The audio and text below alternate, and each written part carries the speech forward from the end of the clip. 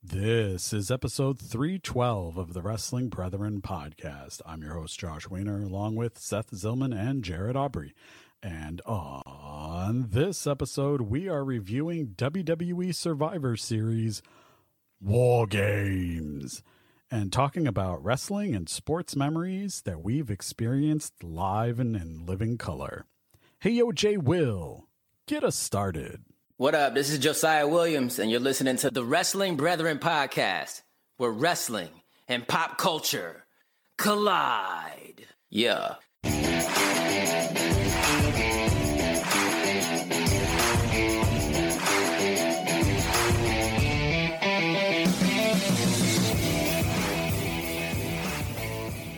Welcome in. This is episode 312. And I am here with Seth and Jarret, and we are going to be talking about the Pay-Per-Oops Premium Live event that was Survivor Series War Games. And if you listened into last week's episode, I dubbed in Sir William Regal every time I said War Games, but I won't be doing it again this week. But anyway, and then after Survivor Series talk, we will be getting into a discussion of wrestling moments or wrestling events that you were at where either something cool happened, something memorable happened, or just it was memorable for some reason. Or it could have been just something that was historical and you happened to be there. And we'll also get into some other sports. But before we can get to any of that stuff, Seth, Jarret, how the hell are you? Well, we are officially in December, so everybody now has my permission to celebrate Christmas music and Christmas stuff because I'm a staunch believer in no Christmas stuff until after Thanksgiving. Other than that, everything's okay. I mean, my main computer's down. I had to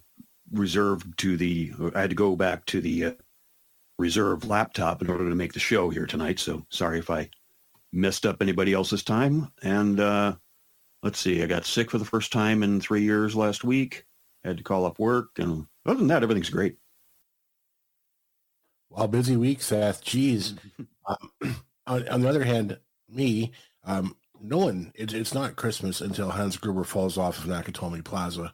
So please refrain from all of your Christmas activities until such time that I declare that Christmas is on. Thank you so much for listening to this public service announcement. Or are we going to have a bonus episode when we declare Christmas? Or, well, it might happen next week. Who knows? Hey, if Twitter's still around, you can send out a tweet about it. I was dabbling with the idea of throwing out the $8 just to get a screenshot of my name with a check mark beside it. I could Photoshop you one. It's fine. Well, and yeah, I'll only charge you $7.99. Yeah, and you can get different color check marks if I have been paying attention correctly. Oh boy! Well, you get the actual verified, the real accounts, like say the Winnipeg Jets account. They get an official tag, and they have a different color on them. Other than that, you get the standard blue check. Yeah, that's so annoying. Anyway, let's not get on a Twitter rant here. We'll save that for the year-end awards because, maybe it might be somebody's news of the year in pop culture. You never know. Because nothing happened this year.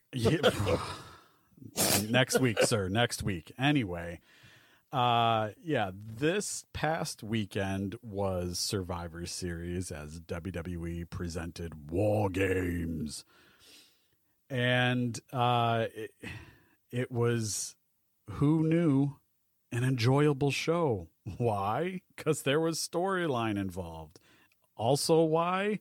No t-shirt bullshit of Team Raw and Team SmackDown because nobody gives a crap. And there also hasn't been a draft this year. Also, who knew? Wow. Amazing what can happen when you, stop being so goddamn lazy with your Survivor Series booking. Did you know that Survivor Series was the only night of the year when Raw and SmackDown... I Not can't anymore. Say it. Well, let's get into the review, and we kick things off with the women's War Games match, which was no surprise because you got to bookend the show with these two matches. You can't really do them back to back. And we all knew the men's was going to be the main event. So we kicked things off with the women, and the babyface team of Team Bianca won the match. Bianca Belair, Alexa Bliss, Asuka, Mia Yim, and Becky Lynch defeated Damage Control of Bayley, Dakota Kai, Io Sky, Nikki Cross, and Rhea Ripley. Thoughts? I think we all predicted the babyface team to win, if I recall correctly. And I'm not sure what the future will hold. I'm assuming they had Becky beat the gals she did, the women, basically the women's tag champions. And I think they did that to protect Rhea, because I would assume the next program for Bianca is probably going to be Rhea. That's going to be the next big feud and possibly WrestleMania match. So, I mean, for me, it's not truly War Games unless there's a lid on the cage and the ending is either submission or ref stoppage only. So doing pinfalls in a supposed War Games match just makes it a cage match. I mean, it's a cage match where you lose if you try to escape. But, I mean, they all worked hard. It was a spectacle. I know WWE wants to do I don't want to use the word equality because it's probably using it wrong, but, we have to have a men's style match and a women's style gimmick match on the same show. And I think that does water things down. I think it would just be better if they just waited for the right time for there to be a War Games match for a bunch of men and then waited for the right time to do a War Games match with a bunch of women. And hopefully they're easing up on that, because when you had Elimination Chamber and you had two Elimination Chambers in the same show, it just watered it down. But anyway, didn't want to get off on a sidetrack. But yeah, good way to open the show. A lot of action and really nothing to complain about. I didn't mind having two War Games matches on the same show, and tell you why. They were very different matches. We won't talk about the main event yet too much, but I'll say it was mainly storyline driven. The women's match was match driven, and it was much more chaotic than the men's match, which was really cool to see coming from the women's side. Traditionally, they're not as brutal, if I want to use that word, as the men in the match are when it comes to some kind of a hardcore or whatever match. The guys are usually just tearing it up. Ladies went for it. There's trash can lids and ladders and handcuffs and everything else. They did some pretty cool stuff. Io Sky hit an insane moonsault off the top of the cage. That was really cool. A lot of good spots in the match. I just felt that this match really didn't mean anything in the grand scheme of things. And maybe that's my fault. I don't know. I kind of agree with Seth that Rhea was protected as front of the next program. That's what I want. I really want to see Rhea go after Bianca and win the title. I'm really scared that Charlotte Flair posted a picture of tied up boots, and I had heard that they were saving Bianca for Charlotte's return. So I really hope that's not true. But as far as this match, the right team won. They weren't going to have Becky come back and then lose her first major match back. I didn't think so. We had the right victors, and it was a nice hot match to open the show. I have said this numerous times that I don't want Charlotte anywhere near my television programming, but if she has to come back, for God's sake, start her back in the mid card and don't put her anywhere near a title picture right away, because that's what everybody moans and groans about, and rightfully so. This match, it was good. I feel, and I know it's not true, it just feels like Damage Control was created just to get to War Games, and it just, I don't know. There wasn't, and this is comparing apples to oranges, but there wasn't as much storyline driving this as there was in the men's, and obviously there's not gonna be, but a lot of what I heard this past week was that some people are not thrilled that weapons were introduced and that the cage should be the focus of the match and the cage should be enough. Other people have said that the weapons are a trade-off because we're not getting bloodbaths like you would do in the NWA and WCW days. So do you guys have any thoughts on weapons being used in these recent times War Games matches? I mean, it was a constant in the NXT versions. It didn't really bother me because I get that that's why they're doing it. I think fans have grown to expect going through tables and chair shots and all that stuff when it comes to these no holds barred matches. My understanding, the reason why they didn't put a roof on the cage is so they could have dives off the top of the cage. I don't know if that's actually the reason, but I can believe it. I would understand if that's why they wanted to do it. It just still doesn't make it War Games. It makes it a cage match. So, yeah, the weapons really don't bother me. I couldn't help but notice that it was the heels that kept pulling out the weapons, which was popping the crowd. And I don't think heels are supposed to be the ones to pop the crowd. Heels are supposed to be the ones that draw ire of the crowd. Whether that was intentional or not, I don't know. Because if you notice in that women's match, it was Bayley that kept busting out the weapons, and here's the crowd cheering for the weapons coming out. And I'm just like, no, if you're going to try to pop the crowd, the baby faces should be doing that in retaliation. But overall, as a whole, the weapons, they didn't bother me because it's no holds barred, no DQ. So why wouldn't you go to that? Yeah, the weapons don't bother me at all. This is supposed to be War Games. This is only the match that it's created for a reason. It's supposed to be brutal. It's supposed to be chaotic. Yeah, you can't. I don't think you can do that without weapons in this style of a match. Why wouldn't you use every resource within reach? I guess that's probably the best way to put it. Yeah, Seth, I mean, you're going out to the battlefield. You're going to war. Yeah. Don't right? bring your big guns. Yeah. We're going to stand there and go hand-to-hand in this fight? And it's like, no, bring the guns. Let's go. This playing field that we're on, that's enough. Yeah. Let's bring your 2 ham hocks and let's go. All right. Next, we had a cool down match, if you want to call it that. AJ Styles took on Finn Balor, and we had some OC and Judgment Day shenanigans, and then they took each other out and went through the crowd and then left us with AJ and Finn. And, AEW is doing a best of 7 series with Death Triangle and the Elite. Could we get a best of 7 between AJ and Finn Balor, please? Oh, yeah. Oh, that would be awesome. So, yeah, AJ gets the win. Damn you, Seth, and your statistic, but I stuck with Finn Balor, and it was the only match, not the only match. It was one of the matches I got wrong on the night, and yeah. So AJ goes over, gets his first singles win on pay-per-view in 3 years. Yeah. I fell over when I read that stat because I hadn't realized that this was his first pay-per-view win since he was U.S. champion like 3 years ago. So, but yeah, it was a great match. I couldn't help but notice Finn coming to the ring dressed like Cobra Commander. But, these guys did, I can't say everything, but it lived up to my expectations for a first match.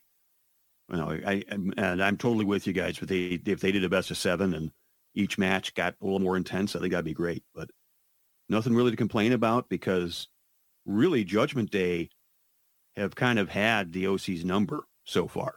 I mean, I think it was like the last 3 pay-per-view or paper peacock or whatever you want to call it.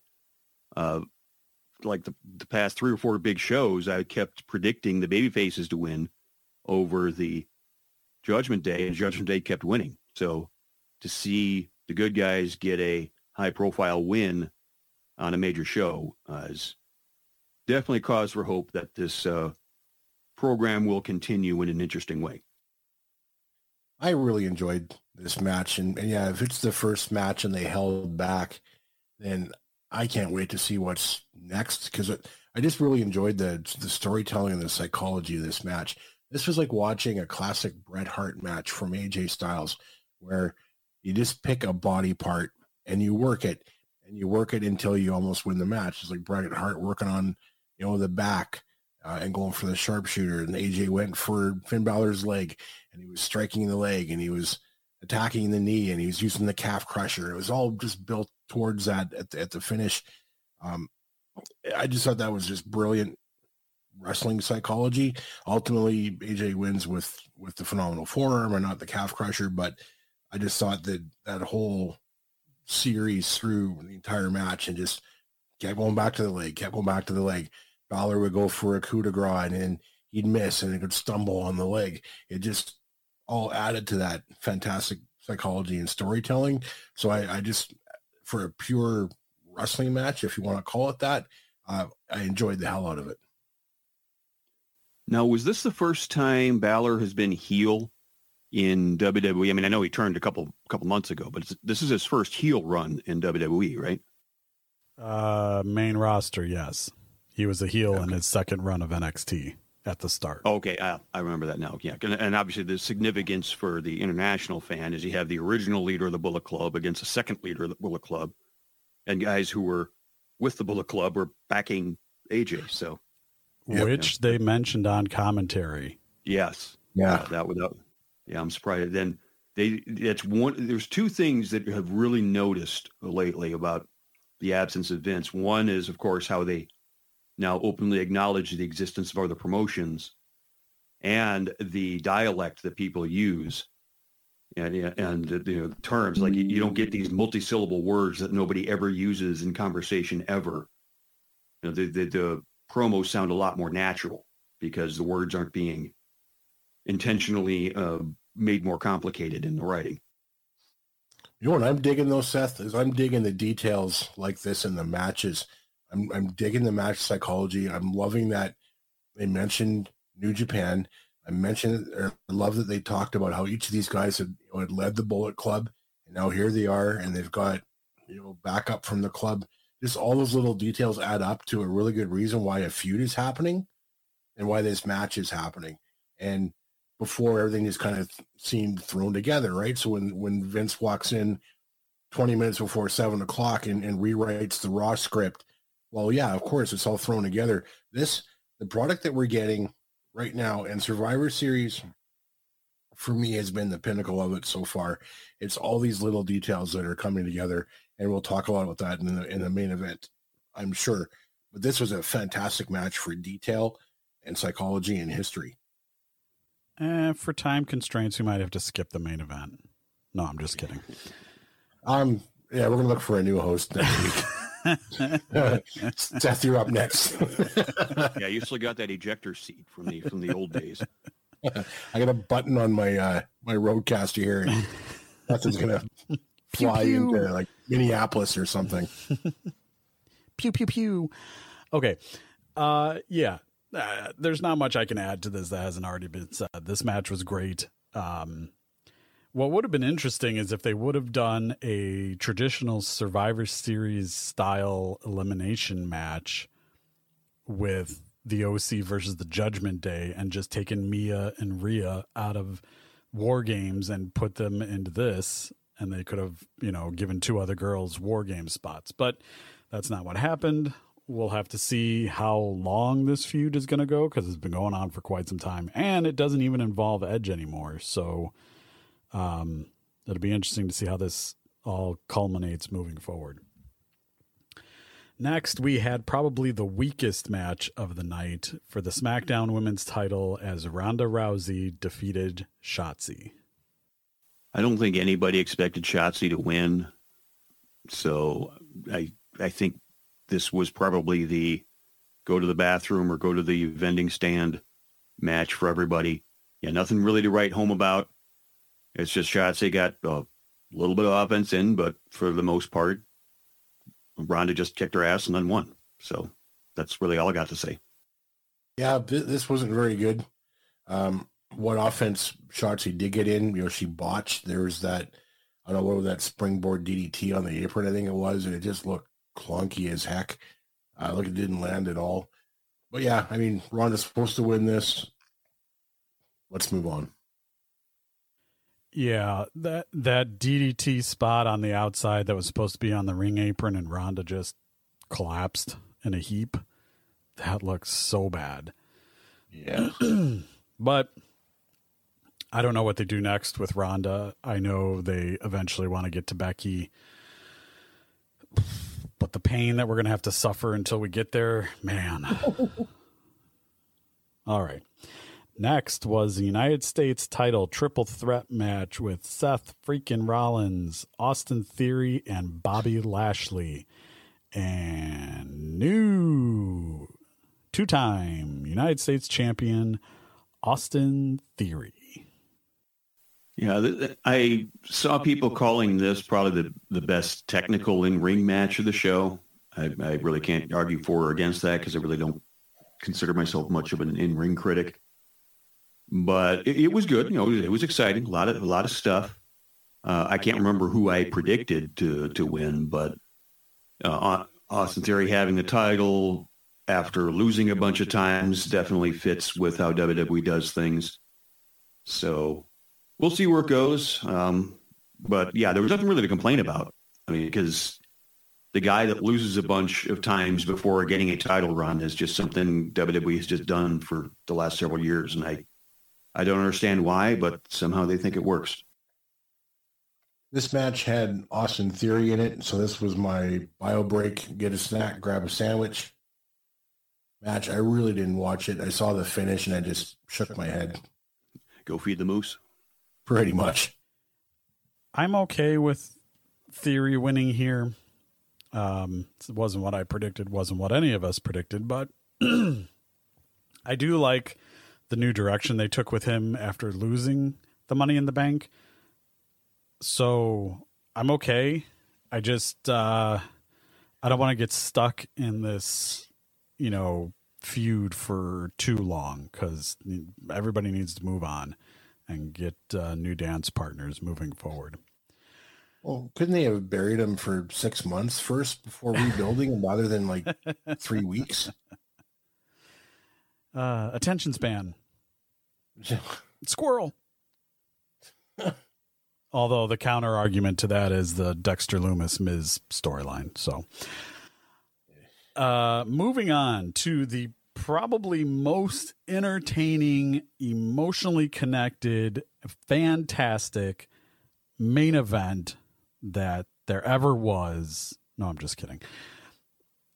But hyperbole aside, the men's War Games match where the Bloodline defeated the Brawling Brutes, Drew McIntyre and Kevin Owens. And between the backstage segments throughout the night and this main event, this is A+ storytelling. Absolutely. Because the segments that they had building up to it where Sammy was talking to Kevin Owens and the whole thing with Jay and not trusting him, and then Sammy basically proving his loyalty, so to speak, in the main event, because in order for this storyline to have the maximum effect, Sammy does have to go that far. And maybe in a storyline sense, he is committed to the Bloodline. But in order for this to have the maximum effect, if and when Sammy does turn full babyface, he has to have earned Roman's trust. Because if he turns when Roman's still suspicious of him, then you just show that the heels are smarter than the good guys, and that's not effective storytelling. So, because I know they have a show coming up in Montreal. What is it? February, I want to say. I think it's the big event before Mania. It's Elimination Chamber in Montreal in February. Yeah, that seems like that would be the perfect time to pull the trigger on the babyface turn, because that will get the maximum pop. Well, the reports are is he's supposed to be facing Roman at that show, so he'll be turning a couple weeks before that. Okay. Well, you could also do Sammy and Kevin for the tag titles against the Usos. You could probably do that as the Mania match, so you could probably do both. But, in order for this to go the way it has, Sammy does have to earn Roman's trust before he turns. So everything they did as far as a storyline standpoint works. There's still many logical directions they could go from here. So both promotions, both AEW and WWE, their main event programs right now are pretty darn good. I'm so giddy about this match. This is, I know you said A+, Josh. This match was in the build throughout the evening. This was utter perfection, right? So, like Seth, you said, where Sammy shows up, he's talking to KO, Jay comes out, it's like, he's got the door open like just a crack, and he actually sees and hears what's going on. He's talking to KO. It's like, who are you talking to? It's like, nobody. Okay, so there's the distrust right there. Then you get the thing with Roman, and he's got to go out and he's got to, like, whose side are you really on, right? You got to choose, and then you get the match, and the building of the teams, right? So you've got the Bloodline and Sammy. You've got the Brutes who's got issues with the Usos. You've got Kevin Owens and Sami Zayn on either side who have that long history. You have Drew McIntyre who's got issues with Solo Sikoa and Roman Reigns. Just everybody belonged in that match. There's a reason for them all to be there. And then the beautiful storytelling at the end. Like, the match was good. The match was not chaotic. It didn't need like a huge array of weapons. It just needed beatings. And that's what happened. We got some tables and things like that. But that was all just kind of like, that's the side of coleslaw, as was coming up to the main entree at the end here. And that bit, I thought it was KO had it. And then all of a sudden, Sammy comes up and he blocks I'm like, no, he's too far away. There's no way he's breaking up this pin. It's over. And then he grabs the ref's arm and I'm like, holy crap, that's awesome. And then the turn quote on KO with the low blow, proving his worth to the Bloodline. And then you get, the win, you get the hug from Jay.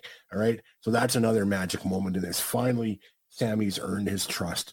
And this is just brilliant, brilliant storytelling.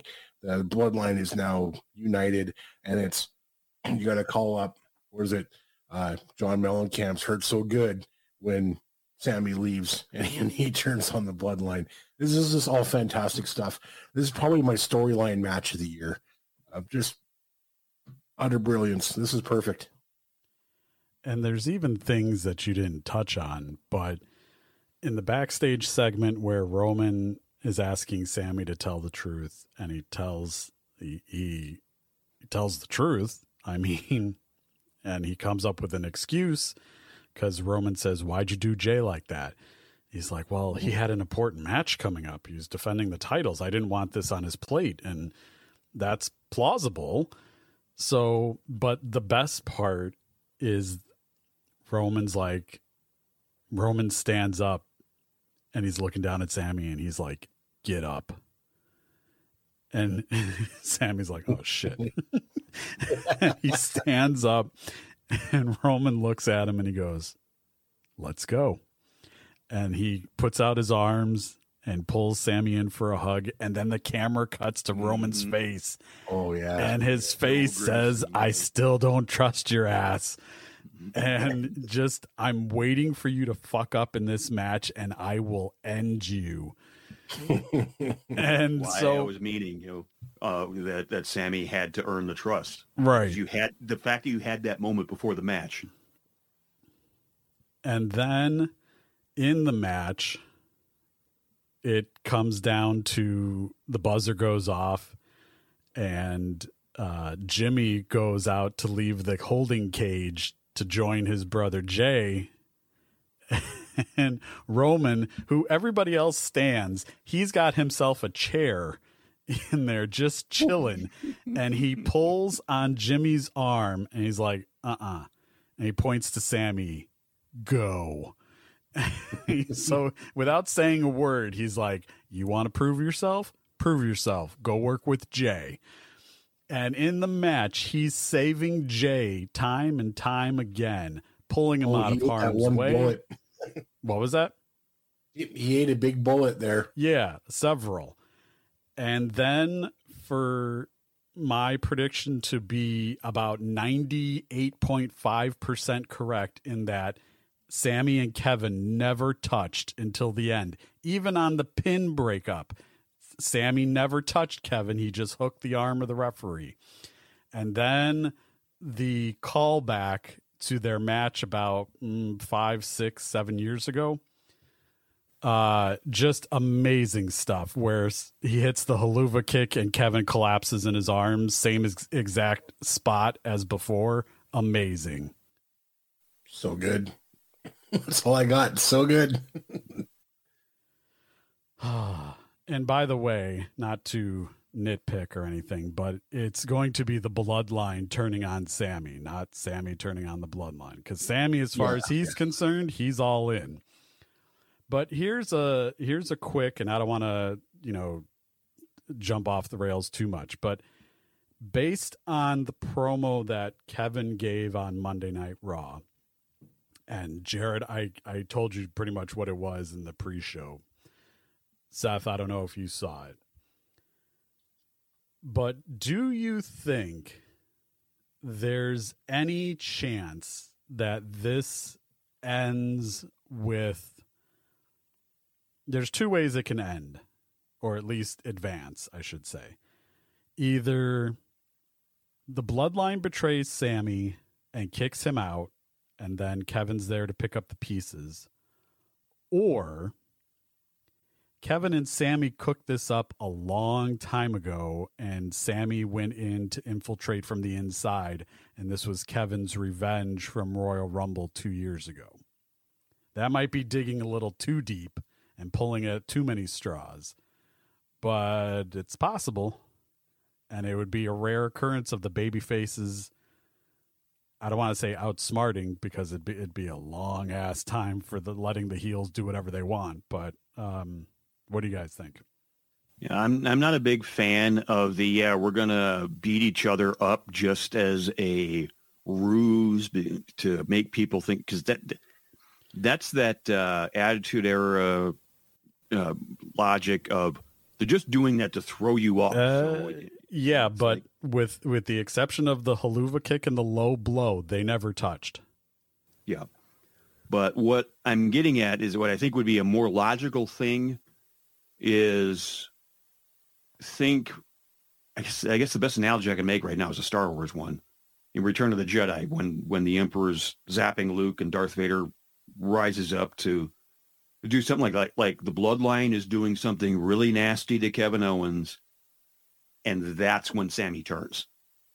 That's what I think. They don't have to do it that way. There's other ways they can do it, but I think they could do something like that where they're essentially probably going to try to permanently injure Kevin Owens, and that's what finally causes Sammy to break and rebel.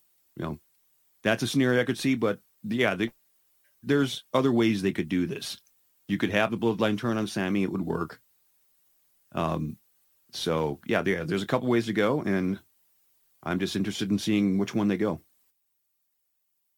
This could easily work both ways. This could be a Sammy Owens plan. It could be the bloodline beating the absolute bejesus out of Kevin Owens, which, now that I kind of stop and think about it. So if Kevin Owens is scheduled to take on Roman next for the title, so we're going to assume Roman wins or retains anyway. Post-match, I can see an ugly beatdown happening. And I can see that. I can see Sammy being torn and then eventually saves Kevin. And then the bloodline beats the shit out of him for trying to stop them or trying to save Kevin, because then we know that Sammy's supposed to face Roman next. So there's got to be a trigger in there somewhere. So I kind of like that idea. It makes perfect sense. You draw on that history with Sami Zayn and Kevin Owens. And you even saw, even in War Games, when the low blow happened, it happened, but there's that look on Sammy's face like, oh boy, just for a second, he just, I don't know if not sure is the way to put it, but He's like, oh, this is not good. But he did it. He hit the Luva kick, and he did his thing. I like the beatdown idea. There's probably other ways they could go, but given that they're turning around with both Kevin and Sammy, and then reportedly facing the Usos at WrestleMania, I gotta find that trigger in there somewhere. And what's better than an old fashioned 4-on-1 beatdown? Last thing I'll say on this was the pop that happened when Sammy got his hug from Jay. Oh yeah. Oh man. All right. Storytelling matters. Yep. All you got to do is hook them. All right. So predictions. Seth and Jarret went 4-1 on the night for 10 points. I went 3-2 for 9 points. So not too much different. Year to date through Survivor Series, Jarret 98-37 for 307 points. Myself at 93-42 for 272 points. And Seth at 86-49 for 257 points.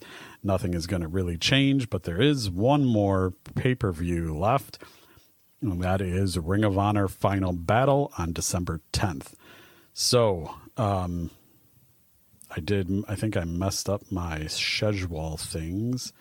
Yes, next week we will be previewing and predicting Final Battle, and then the week after will be our year-end awards. So... and then we will reset the scoreboard for 2023. So is this where I do the Price is Right thing where everybody else bids and I come in and bid $1 and then I just make sure I pick everything that you do, Josh, just to make sure. Yeah. Jarrett's going to pull an admin card and be like, I would like to predict after Josh predicts.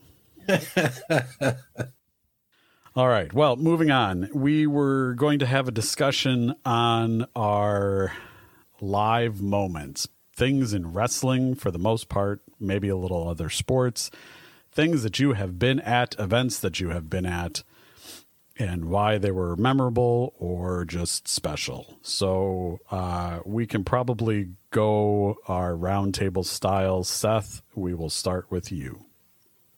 Well, for wrestling, there's definitely 3 big ones. I did attend Spring Stampede 1994, I want to say it was, for WCW. It was at the Rosemont Horizon. I think it's the only show WCW ever did at the Rosemont Horizon at the time. They might have done a couple others, but that was the main event of Steamboat and Flair, where they did a kind of a dusty finish, teasing that Steamboat won the match, and actually Flair wound up retaining. But there were 2 things in that of note also, aside from there being Flair Steamboat in the main event, which I don't have to tell you was a great match. But that also had it was the Nasty Boys against Cactus Jack and Max Payne, I want to say. And it was one of those no-holds-barred matches, and they're brawling all over the place because it's one of Mick Foley's personal favorite matches that he had. So I figured it was notable that I mentioned that. And also there was the Great Muta against Stunning Steve Austin. And I heard this Steve Austin guy went on to have some success as well. But anyway, the reason why that match is notable for me is that was the first time I ever saw a top rope Hurricane Rana, because Muta did that to Austin.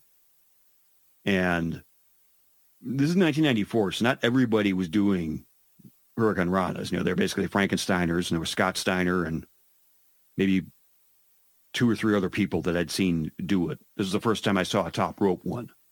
And that just seems so amazing. Now you see them all the time, but seeing that, what is it, almost 30 years ago now, was a pretty big deal. And then the other 2 that I would definitely mention would be the original All In, which of course, obviously, Josh, you were there too. You were sitting right next to me. Most notably of that, I think the biggest thing for me was when we were getting ready for the NWA title match between Cody and Nick Aldis. There was several minutes where it's like Aldis and Cody were just doing their kind of death stares at each other in the middle of the ring right before they ring the bell, and everybody's rising to their feet, clapping hands over their head. It was one of the most amazing build-up reactions that I'd seen in person for any match, because it truly felt like we were seeing something big. And I don't want to be a downer on it, but it's like the only thing that could have been better for that is if Dusty was still with us at the time, because the whole visual of Dusty embracing his son as the NWA champion just would have been amazing. And then I guess the other big one would be I was there at the Rampage when CM Punk made his return. You know, so I have the video as proof on my Facebook and on the Wrestling Brethren Facebook that, you know, just as soon as Cult of Personality hit and the place just erupted, that is the single loudest pop I have ever heard live in any wrestling event or any sports event I was ever at. And I don't really have much in the way of sports events that I could compare to that. I mean, I've been to some Bulls games, been to a lot of Cubs games, but as far as stuff that you'd point to and say, hey, that's history, the wrestling ones definitely outrank the sports ones. So those are the big three I have for all the wrestling. Well, I know Josh is going to come up with this magnificent list of 192 things, but I need to take a minute and say, fuck you both. Because you get, a major piece of wrestling TV every week. You get a pay-per-view or premium live event every other month. And I'm sitting here in the middle, like the geographical center of Canada in Winnipeg. And, even though folks like Chris Jericho and Kenny Omega and legendary promoter Tony Condello and Roddy Piper was trained here, and Don Callis, all these people coming from here, and folks like Edge and Christian going on Tony's legendary northern tours of Manitoba. We're Manitoba, Winnipeg is a history center of wrestling, and what have we got, guys? 2 TV shows in the last 17 years. Yeah, go fuck yourselves. Now, as far as my list goes. Wow, what a callback to an old bit. Still got it. Hashtag George Murphy. Yep. You have to tag him on this one, by the way. So I'll go non-wrestling first, and if anyone has, unless you've been living under a rock, you know that I'm a big Detroit Red Wings guy. So I happened to make it to Joe Louis Arena the last season that Detroit played there, took in all the history that is the Detroit Red Wings. Saw a game actually against the Winnipeg Jets. That was really fun. I was treated really well there. Fun times. As far as wrestling goes, I don't know the date. I know it was in the new MTS Center, Canada Life Center, but shortly after it opened. So it's got to be between 10 and 15 years ago. Chris Jericho and John Cena, perhaps one of the very best house show matches I've ever seen. It's when Cena started doing that crossbody catch and roll through move. And that's the first time I'd seen it. And of course, whenever Chris Jericho comes back to Winnipeg, he wrestles his ass off. So it was a fantastic match. Cena pulls off this move and it blows the entire crowd away. It's tremendous. And the other two were the last 2 TV shows. Well, actually, no, it wasn't. One was the last show. Number 2 would be a house show that was here during Roman Reigns' first title reign as a babyface, when we were getting Roman sucks and all this stuff. But I've got his entrance on video. I'm in the second row ringside. I get a fist bump from our tribal chief. Thank you very much. And of course, Raw, last year now, here in Winnipeg, second row ringside on the entrance ramp, amazing spot to be. And my boy Ricochet picks me out as I'm wearing my Ricochet t-shirt. And, Josh, you captured this for me on a screenshot, which was awesome. I got the Ricochet fist bump on TV, so that was pretty cool. I know the pandemic's blurred all time, but that was 2 years ago, coming up on 3 years ago. Say what now? That was 2020 before the pandemic started. Mm-hmm. Was it? Holy shit. Okay. You're right. Yeah. Because it was that was February 24th. It was. Yeah. And then March 13th, we all got sent home. Yeah. Son of a bitch. Yeah. Time does fly, doesn't it? And yeah, for as long as my list is, you were on TV, dude. Lots. Yeah. Randy Orton giving a promo, Jarrett's over his shoulder. No big deal. Yeah, just living here, all good. All right. Was that Raw was the last one, right? We get nothing here. We have no major sports teams here, right? We have the CFL's Winnipeg Blue Bombers. Who's that, you say? Right, nobody knows. Right. So the only thing that happens is the Blue Jays win a World Series. Well, I happened to be at a game that year. Okay, well, big whoop. There's no major live sporting things to happen because we have no major live sporting things here. So I have to travel to see them all. And fortunately, I'm not that wealthy. Now this list is. Could you imagine if Winnipeg had a football team? What are they going to call themselves? Like the Winnipeg Moose? Called the Blue Bombers, in reference to our old our Air Force ties with the Air Force going way back when. But geez, imagine if I lived in Chicago. How many wrestling shows would I go to? How many experiences would I have? You buggers. Now you're going to make it sound like I'm wealthy by my list here. I am not, but no. Maybe this list is part of why I'm broke. I don't know. But Josh, you have there's a. Sorry, I know I wanted to keep the show short, but I got another. Hey, if you extended, that's on you.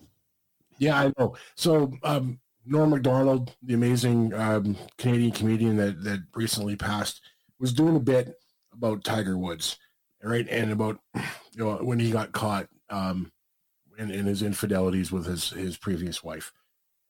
He was doing a bit about how faithful Tiger actually was, because of all the women he had a chance to sleep with versus the ones he actually did, turned out to be like 0.00000 whatever 002%. So essentially it's a rounding error. Tiger's a faithful motherfucker.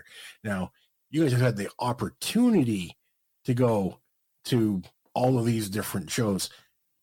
I have no such opportunity, my friends. Oh, that's true. Well, my list is long, so I'm going to go through it as quickly as possible. And I even included honorable mentions of events that I would have loved to have been at, but I was not. I better grab a drink. A stiff one. All right. So these are events that I was not at that were here in Chicago. WWF SummerSlam 1994 to see Chicago Bears Hall of Famer Walter Payton, and even though it was craptacular, I would have loved to have seen the Taker versus Taker visual. WWE No Mercy 2007, where the WWE title changed multiple times in the same pay-per-view. Money in the Bank 2011 because of CM Punk. AEW Rampage First Dance because of CM Punk.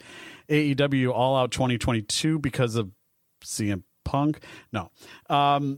Yes, CM Punk was tied into all three of those things, but as far as AEW Rampage, I would have just loved to experience that pop, and I probably would have lost my voice. And All Out 2022, just to keep the tradition going of being at every All Out, when now that's been broken, so it's not a tradition anymore. The one non-wrestling one that I technically was at, but ultimately was not at. I was at a Cubs game, July 26, 2005. Greg Maddux was on his second stint with the team, and he was 2 strikeouts away from 3,000 in his career. Problem was the game didn't start on time because it was raining heavily. So my friend and I decided they're not going to play this game. Let's just get a head start and let's get out of here. They ended up playing the game, and 2 strikeouts later, he recorded his 3,000th strikeout at Wrigley Field in a Cubs uniform, and I left early. So, yeah, those are things that I was not at. Now, as far as wrestling in Chicago, I'm going to start with my favorite one, and then I'm just going to go in chronological order. I was at the Raw is War, August 9th, 1999, for the debut of one Christopher Jericho. It was still WWF back then. It was one of the worst kept secrets in wrestling, as there were Jericho signs everywhere. The promo itself was great, but Jericho showed why he is the master at controlling a crowd, as the crowd went from babyface cheering to heel booing in about less than 3 minutes. Jericho hit all of his catchphrases at the time, but it was the birth of Y2J. And the irony is Jericho in that promo put down the concept of sports entertainers. And here we are 24 years later, and he's the leader of a group who pride themselves on being sports entertainers. And yes, I know it's tongue in cheek, but still ironic. Okay, chronologically, March 23rd, 1997, I was at WrestleMania 13. I was in a line of people that almost got run over by the taxi that HBK took to get to the Rosemont Horizon. I left my regular glasses in the car and had to watch the entire pay-per-view indoors with prescription sunglasses on. There was the great double turn of Steve Austin and Bret Hart. There was a match with Rocky Maivia in that gimmick. There was a Chicago street fight featuring Legion of Doom. And the main event was Psycho Sid versus The Undertaker for the WWF title. Looking over this card, there are 9 talents from this show since 1997 that have since passed away, unfortunately. Sadly, you could do that with almost every card from back in the day. October 18th, 1998, WWF Judgment Day in your house. Austin was the guest referee between Undertaker and Kane. I don't really remember much about this show other than popping for Austin's entrance. This was the pay-per-view the night before Bang 316 was on Raw, where Austin tormented Vince for most of the night, pulled out a gun, and pretended to shoot him in the head, and then the little paper sign came out that said Bang 316. It was the first ever pay-per-view that was named Judgment Day, and I think the world title was vacant going into the main event. I don't even remember the storyline going into it. I don't have a date on this one, but I was at the United Center for Monday Nitro, the one where Randy Savage staged a sit-in, and then he ended up being joined in the ring by a repelling Sting. I think it was the first time Sting actually wrapped down, too. I could be wrong about that. So I was at that Nitro. April 16th, 2000, WCW Spring Stampede. This was the reboot of WCW Final Spring Stampede, New Blood versus Millionaires Club. The biggest pop of that entire night was Hogan. The event was notable due to the creation of a new WCW after Eric Bischoff and Vince Russo rebooted the company by vacating all the championships and refreshed the roster. Many tournaments occurred during the event for the vacated championships. The main event was the tournament final for the vacated WCW World Heavyweight Championship between Diamond Dallas Page and Jeff Jarrett. And during the match, DDP's wife, Kimberly, turned on her husband, allowing Jarrett to win the title. April 29th, 2001, WWF Backlash. This was notable for Shane McMahon falling off the staging design. That was the first crazy spot I had ever seen live before. Also on this show was Kurt Angle versus Chris Benoit in a 30-minute ultimate submission match, which was basically an Iron Man match where you could win by submissions. And the main event was the two-man power trip of Austin and Triple H versus the Brothers of Destruction, where all the gold was on the line. WWE title, Intercontinental title, and tag team titles. And in the end, the two-man power trip walked away with all the gold. April 2nd, 2006, WrestleMania 22. You had HBK versus Vince, Edge versus Foley with the flaming table spot and all the barbed wire. The horrible ending to the main event, which was Triple H and John Cena. Even though their entrances were cool, everybody thought Triple H was going to win, and he did not. And this was another poor booking decision. April 29th, 2012, Extreme Rules, where Brock Lesnar destroyed John Cena physically, but Cena won anyway, which was another example of the Super Cena booking at the time. June 1st, 2014, Payback. The Shield versus Evolution 6-man tag the night before Seth Rollins betrayed the Shield on Monday Night Raw. This was also the pay-per-view where Brie Bella slapped the piss out of Stephanie McMahon, quite literally, as it looked like Stephanie had pissed herself. May 20th, 2017, NXT TakeOver Chicago. Authors of Pain defeat DIY. And this was the pay-per-view where Ciampa turned heel on Johnny Gargano. This was also the match of the year candidate Pete Dunne versus Tyler Bate for the NXT UK Championship. The next night, May 21st, Backlash, the pay-per-view debut of Shinsuke Nakamura. On the same show, we had Shinsuke, Sami Zayn, and Becky Lynch with all the crowd chanting all their theme songs, and they all sound similar if you listen to them back to back to back. And probably in the worst main event I've ever seen, Jinder Mahal defeated Randy Orton to win the WWE title. June 16th, 2018, NXT TakeOver Chicago 2, Ciampa versus Gargano in a Chicago street fight. And opening the show was Undisputed Era versus Oni Lorcan and Danny Burch. September 1st, 2018, of course, was All In with Seth. This was my first experience with talent outside of WWE, not including WCW or Impact. MJF versus Matt Cross, Britt Baker, Chelsea Green, Madison Rayne, Tessa Blanchard. We had the Nick Aldis, Cody Rhodes match that was aforementioned by Seth. Had Kenny Omega versus Penta, featuring a surprise appearance by Chris Jericho. And this was his first appearance in the United States for a promotion that was not WWE, since being in WWE. Okada versus Marty Scurll. And the main event of the Golden Elite, which was Kota Ibushi and the Young Bucks versus Bandito, Rey Fenix, and Rey Mysterio. November 23rd, 2019, NXT TakeOver War Games. We had the men's War Games match with the Kevin Owens surprise, the women's War Games debut, Dakota Kai turns on Tegan Nox, and we had Matt Riddle versus Finn Balor. November 24th, 2019, WWE Survivor Series. This was the one and only Survivor Series with NXT involvement.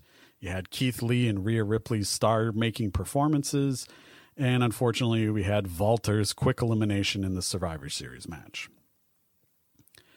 February 29th, 2020, AEW Revolution. Moxley wins the AEW title before the pandemic begins. It's my first official AEW pay-per-view since All In didn't count. Fantastic card and energy by the crowd, and Mox winning the title was a slight surprise, and his emotional promo afterwards was just a sign of future things to come. September 5th, 2021, AEW All Out. Probably the best pay-per-view I've been to. You had CM Punk's debut match. You had the AEW debut and surprises of Ruby Soho, Bryan Danielson, Adam Cole. Great card, top to bottom. Match of the year candidate, Young Bucks versus the Lucha Brothers in a steel cage. And the sleeper match of Miro, remember that guy, versus Eddie Kingston. And then most recently, November 23rd, 2022, AEW Dynamite Thanksgiving Eve, Full Gear Fallout.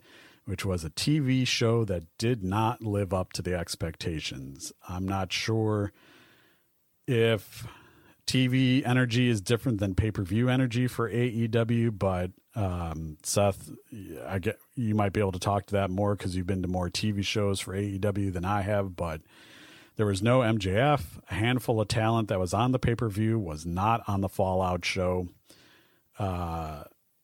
It could have just been where I was sitting too. I was in the upper level of the 200s in the Wintrust Arena. But the one highlight for the one person who was with us who did love the show, and that was my godson. It was his first AEW show, and he had a blast. And I guess in the end, that's all that matters. So that's the wrestling part. I will quickly buzz through my... Oh, there's more. Well, my non-wrestling stuff. Major League Baseball, October 12th, 1993. I was at the game where the White Sox were eliminated by the Toronto Blue Jays in the American League Championship Series. I remember sitting so high up that if I stretched my arms would touch the underside of the overhang on the top of the stadium. I was in the last row. This was when the Comiskey Park second iteration was brand new, and it still featured the terrifying narrow concrete stairs where you got vertigo the higher up you went. The Blue Jays led 3-2 going into the ninth. Toronto scored 3 in the top of the ninth. White Sox ended up scoring 1 in the bottom of the ninth. Had the runs not been given up, might have had a tie game and extra innings. White Sox were eliminated 4-2. June 30th, 1998, Sammy Sosa hits his 20th home run in the month of June.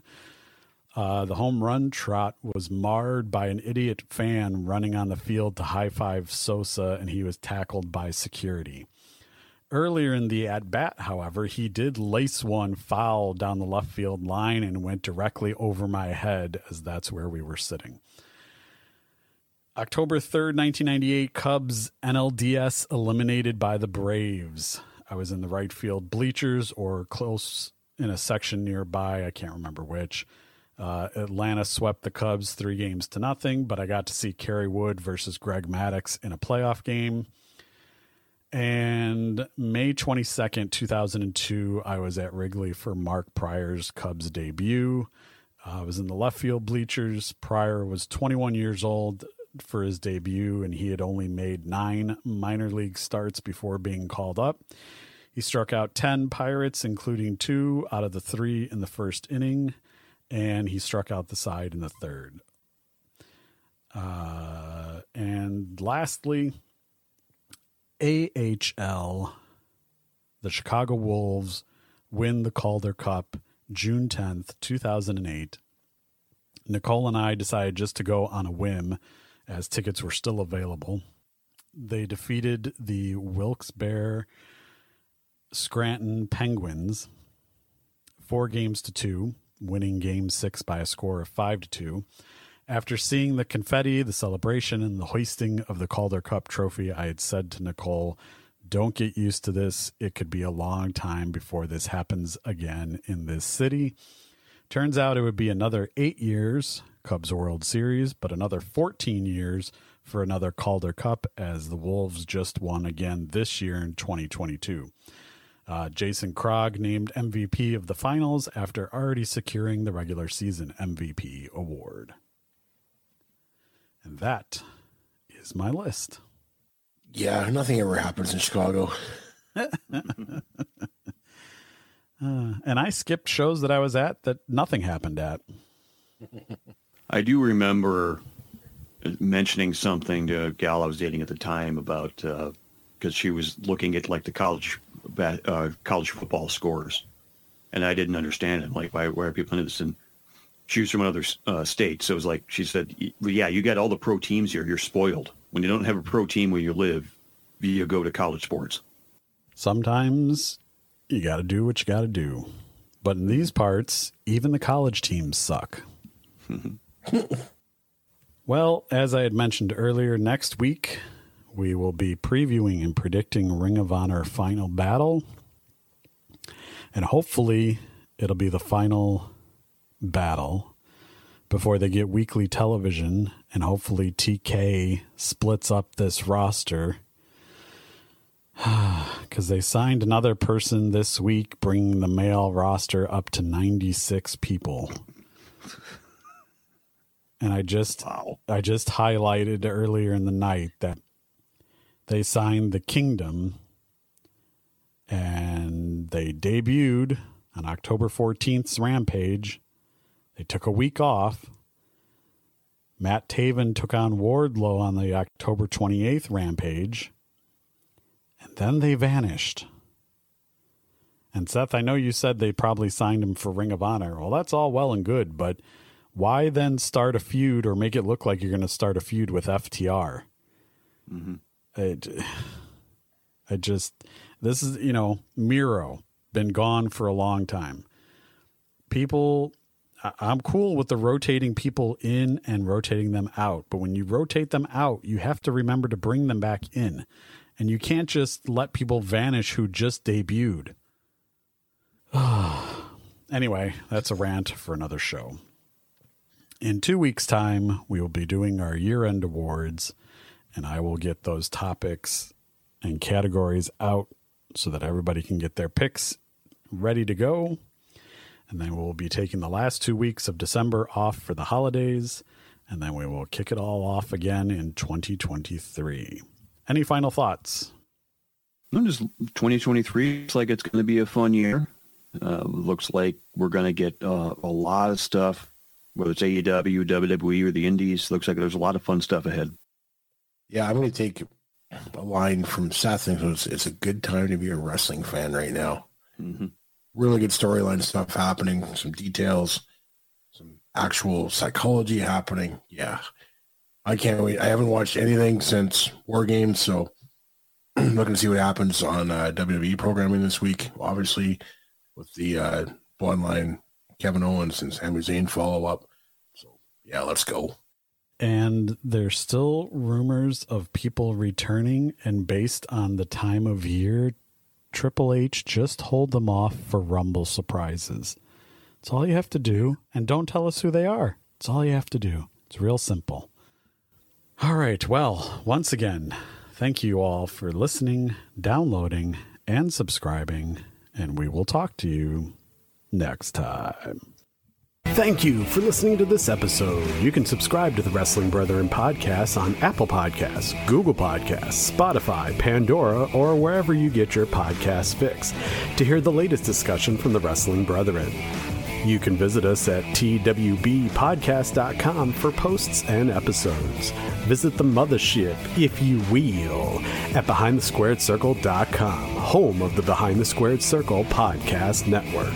Let us know your thoughts, questions, and comments at Twitter at TWBP Show, on Facebook at Facebook.com/Behind the Squared Circle, and on Instagram at The Wrestling Brethren. You can follow Jarret on Twitter at The Bacon Rev, and you can follow Josh at Southpaw Josh. Thank you again for listening, and we will talk to you again soon with more from The Wrestling Brethren.